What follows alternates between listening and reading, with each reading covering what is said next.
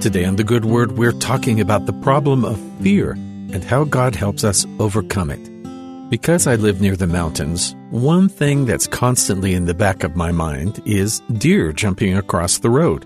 Because of their anti-predator instincts, deer freeze as their first response to danger.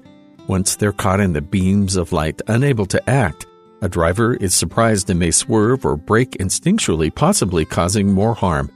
The fear prevents the most logical prevention, which would be the deer moving from the area of danger while the driver continues on calmly, predictable to the deer and fellow drivers.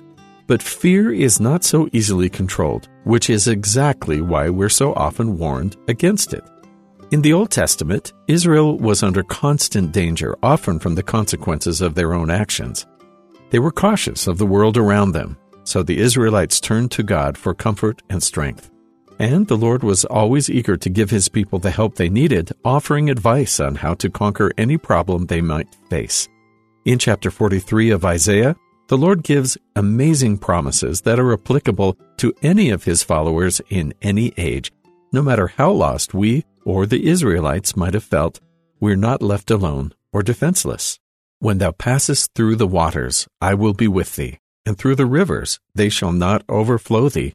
When thou walkest through the fire, thou shalt not be burned, neither shall the flame kindle upon thee. For I am the Lord thy God, the Holy One of Israel, thy Savior. Since thou wast precious in my sight, thou hast been honorable, and I have loved thee. Therefore will I give men for thee, and people for thy life. Fear not, for I am with thee. The Lord's assurances to Israel land on a final phrase, a commandment and an explanation. Fear not, I am with thee. If the Lord is to have His servants do the work of His kingdom, He can't have them paralyzed in fear.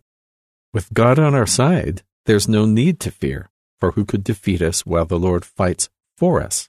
Even if we're not paralyzed by fear, we might choose a seemingly easier path because of it. But ease does not often indicate the right course, often robbing us of opportunities to grow and face challenges we could have conquered with God's help. Whether we're pushed from the right course or unable to act at all, that's not the courage God wants us to learn. He asks the true definition of courage, acting in spite of fear, even when we are afraid. We might feel frightened, stressed, apprehensive, or any number of emotions when we're faced with an unfamiliar situation. The Lord isn't asking His children to completely ignore their emotional response when faced with problems, but how we feel about a situation might not be the full story, especially once we consider God's involvement. What we see and understand only includes our mortal view.